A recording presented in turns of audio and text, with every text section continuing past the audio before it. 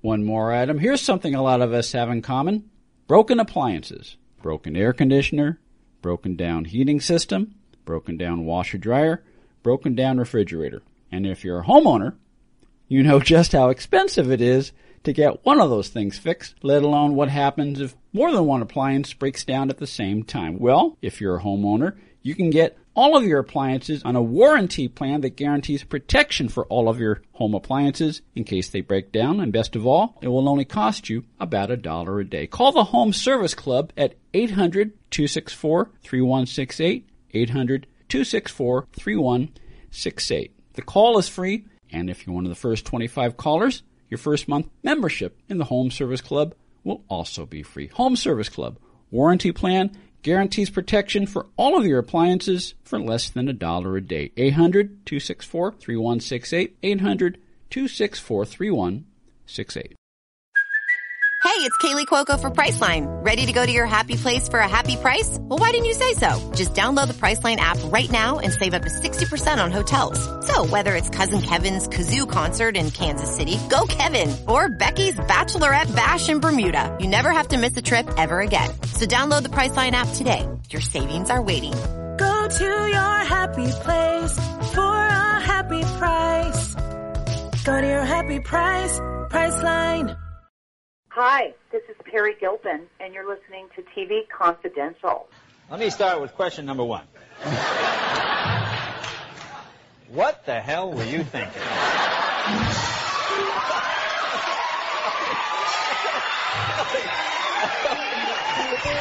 No, I don't say that. I don't say that to be glib, but I think among most people going, what? Yeah.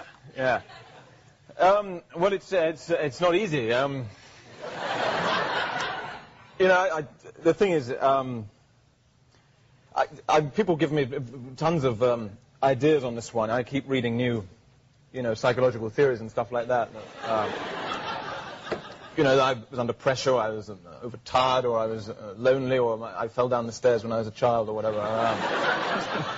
But I think that would be bollocks, really, to hide behind something like that.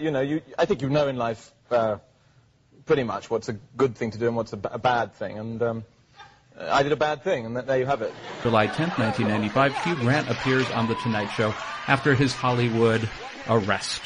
Who's going to say it?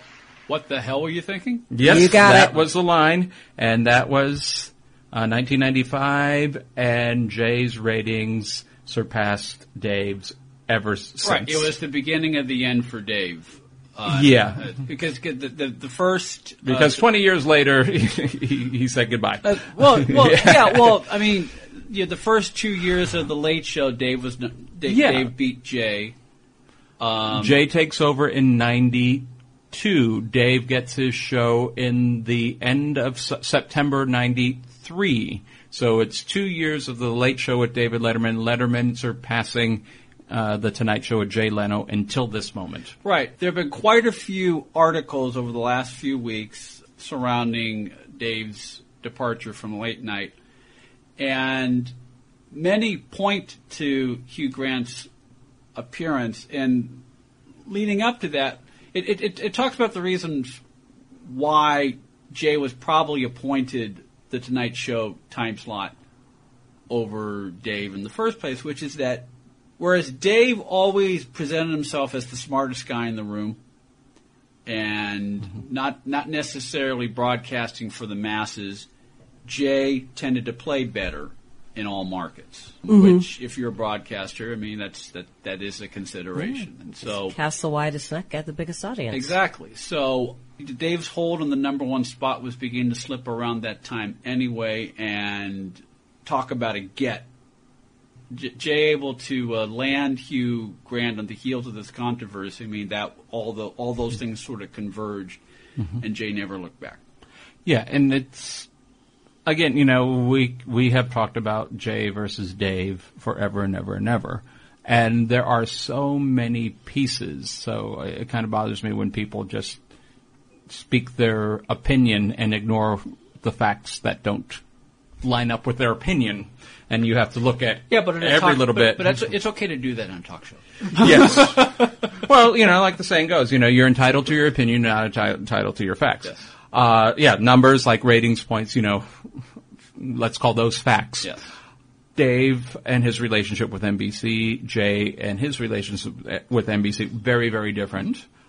Dave also was blaming a lot of the drop that he had on the primetime lineup that was leading to him on CBS, which I think is a meritorious argument because we had the discussions with Conan on The Tonight Show, and when Jay had the 10 o'clock show, and it also had an impact on local affiliates, 11 o'clock news. So these things, even though we are in a remote control universe, Sure. It does make a difference. The primetime lineup leads to the 11 o'clock news. The 11 o'clock news leads to that talk show. So even though, personally, I do a lot of channel surfing and DVRing, but it does make a difference what's on at 8 o'clock, what's on at 9 o'clock, what's on at 10 o'clock, because that begats and the 11 o'clock news and then the show there. So I know at that time Dave was very upset over the primetime lineup of the CBS because that would lead into him. Oh, sure, and that is a valid argument from Dave's point of view. And this kind of touches on when we a couple weeks ago when we talked about Dave's final show and some of the highlights of this. And you brought up the example of Dave did an anti-morning show. Yes. To address the fact that a lot of people would tape late night, as it was known at the time, which was the show he was doing at the time, and watch it the next day. Well, the essence of Late Night with David Letterman was it was sort of an anti-talk show. Yes. It sort of poked fun of the form, and it would just do all sorts of zany stuff because it's on at 12:45 at night. The expectation was nobody's up watching, so you can get away with anything. So. And there were a lot of people, were wondering, could he take that anti-talk show form and do the same show at 11:30? No, he's going to have to conform. You know? And to some extent, he did, and to other extent, he just did the same show, only at 11:30. You've got a wider audience, but if you want to hold your lead, you sort of have to play to the room. And whether his dwindling numbers had to do with the fact that he may not have had stronger, lousy lead-ins on the CBS primetime lineup, or the fact that, more people would rather watch Jay Leno. And you could break it down because you did have the people who would be loyal to Dave regardless. Yeah, sure. And people who would be loyal to Jay regardless. Yeah. And you're going to have that, that percentage that will bop between depending on who the guests are. But you're right. When he did go from late night to the late show, there were a lot of changes that were made. Even his wardrobe was different, and the set was different. He no longer wore tennis shoes. He no longer wore tennis shoes. The suits were a little bit more tailored. It looked like he wore Dockers a lot of times. Yeah. Other segments and how he handled it. But also, the late night show was dictated by certain parameters that Johnny Carson and his people said, oh, you want to replace Tom Snyder with another talk show? Fine, we don't want to see this. We don't want anything that is a copy of what we do. I mean, they were saying, we do not want the configuration of the set to be like The Tonight Show. And the set was a different, the band was on the opposite side, and the way the set was made up. We do not want to see a sidekick. So you had a separate announcer, and the closest thing, he had Paul Schaefer, but he didn't have a Ed McMahon. Right. So a lot of these things. Paul Schaefer was never on camera. Rarely, yeah. Yeah. Paul Schaefer did sketches. They would cut to Paul, but but rarely did you see him on the couch. On the couch, right. Rarely would that be taking place. And, other elements, Whereas Jay never had a sidekick. Jay never had a sidekick either, no. Yeah. He always had an announcer. He had an announcer, but he never, Conan always had Andy Richter. Mm-hmm. Not always, because Andy left and he was never replaced. Well, when they went to the Tonight Show, he had Andy. Now Conan, they have Andy, but Andy left late night for a while. Well, yeah, I know, but more often than not, Conan had a sidekick. Yeah, and the sidekick was not the announcer. Later on, he wore both hats. Yeah. Now Jimmy Fallon doesn't have. Jimmy Fallon has an announcer, but he doesn't have a sidekick. Well, I think. can't think of his name right now.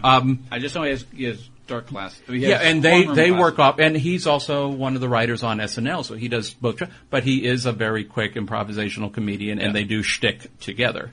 And I think he kind of helps bridge any sort of generation gap because Jimmy's a little younger. No, Jay had Ed Hall as the announcer for a long time, and then John Melendez, and he had Branford Marsalis, and then Kevin Yu, and they did all sorts of stuff. They were incorporated and all that. When things switched around, there were a few changes in that. But Johnny did have certain ground rules for Dave to follow as far as look and feel and texture of the show as well. Going back to this particular event, also, Hugh Grant did something that was illegal, and he was arrested for it, and his mugshot, and it very briefly gave a woman named Divine Brown, her 15 minutes of fame. Is there any such thing as bad publicity? Not in this case. Not in this case. Divine Brown ended up doing a local commercial for a radio station, the station you listen to at work. The station you listen to while you work. Yeah. That's it. And most people did not get it in the beginning because she was dressed very nicely. She actually did sing the jingle for the station, which I believe was Big Mix 103.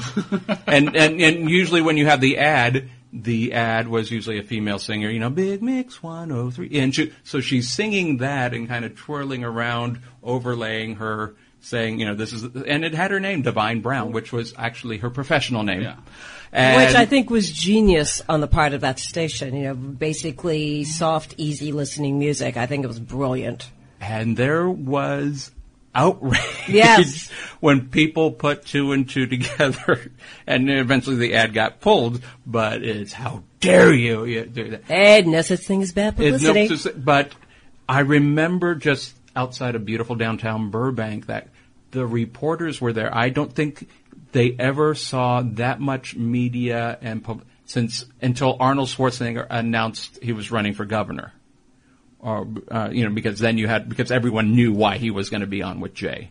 But you had and Jay even incorporated that into the monologue because he actually walks out the doors of the studio, and on Alameda Avenue, every imaginable press vehicle that existed in 1995. This is pre-TMZ. And I don't think Access Hollywood might have been a brand new thing at that time. So you had every imaginable, wanting to get interviews with Hugh Grant coming in or out of the building. So, that was a huge thing on its own. But the fact that, people were complimenting Hugh Grant that he could have canceled all of these publicity dates in light of what happened. No, he wanted to honor the commitment that he made. He was promoting a movie called 9 Months. And he wanted to come on the shows that he committed to appear, and he had to apologize. He apologized to Elizabeth Hurley, his other half at the time, he apologized to every party involved. So in addition to being a pivotal moment for Jay, it was sort of the birth of the apology tour. Yes. And I remember that show very well because he looked so cute apologizing. Yeah. You couldn't, you just wanted to give him a hug. I wanted to give him a hug. What can I say? Well, he did it right. Yeah, he did. But, I remember. He's still making movies. Yeah. And he's still headlining movies.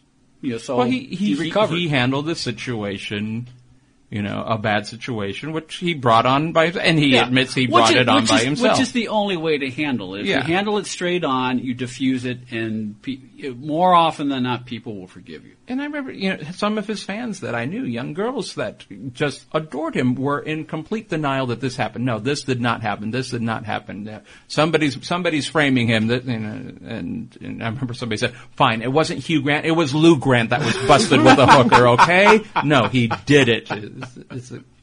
But he's got a pretty girlfriend. Yeah, it just you look at one little moment on television, and it just shifts the balance of power there. And really it boils down to that one line. What the hell were you thinking? Yeah, and going back to what we said, journalistically, it was a great get. It was a great get and at the best possible time. But when Emmy time would come around, At that time, the nominees for, variety show, Letterman, Leno, and that time, Bill Maher with Politically Incorrect, and Dennis Miller. Dennis Miller was sweeping, throughout the 90s. I think he beat all of them. And then, Bill Maher would do much better than Jay or Dave. But I remember when they ran the nominees for the shows, the piece they showed on the Emmys was the what the hell you were thinking. Dave would be a stupid pet trick. Dennis Miller was a rant or whatever, but it was just that, and that what the hell it's just, the audience explodes. Yeah. Yeah. Later on it'd be Jon Stewart and Stephen Colbert that would, really sweep in that category. But yeah, that was just one of those moments, and everybody remembers where they were. They remember watching it. It's on YouTube.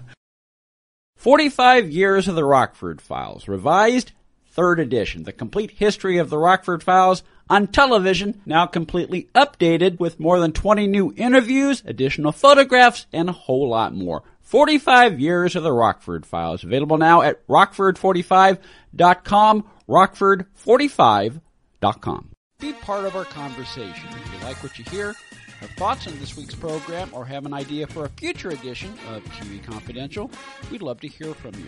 You can email us at talk@tvconfidential.net, talk@tvconfidential.net. You can also message us at facebook.com/TV Confidential, x.com/TV Confidential, or at TV Confidential on Instagram. And if you're listening to us on the TV Confidential podcast, please be sure to hit the subscribe button. This portion of TV Confidential is brought to us by our friends at Front Porch Realty, the community of realtors in the Northern Bay area of California that is committed to finding the solution that is best for their clients. Whether you're a first-time home buyer or looking to sell or lease your property in Northern California, call Karen Strain at 415-886-7411 or visit frontporchrealtygroup.com for more information on how they can help you.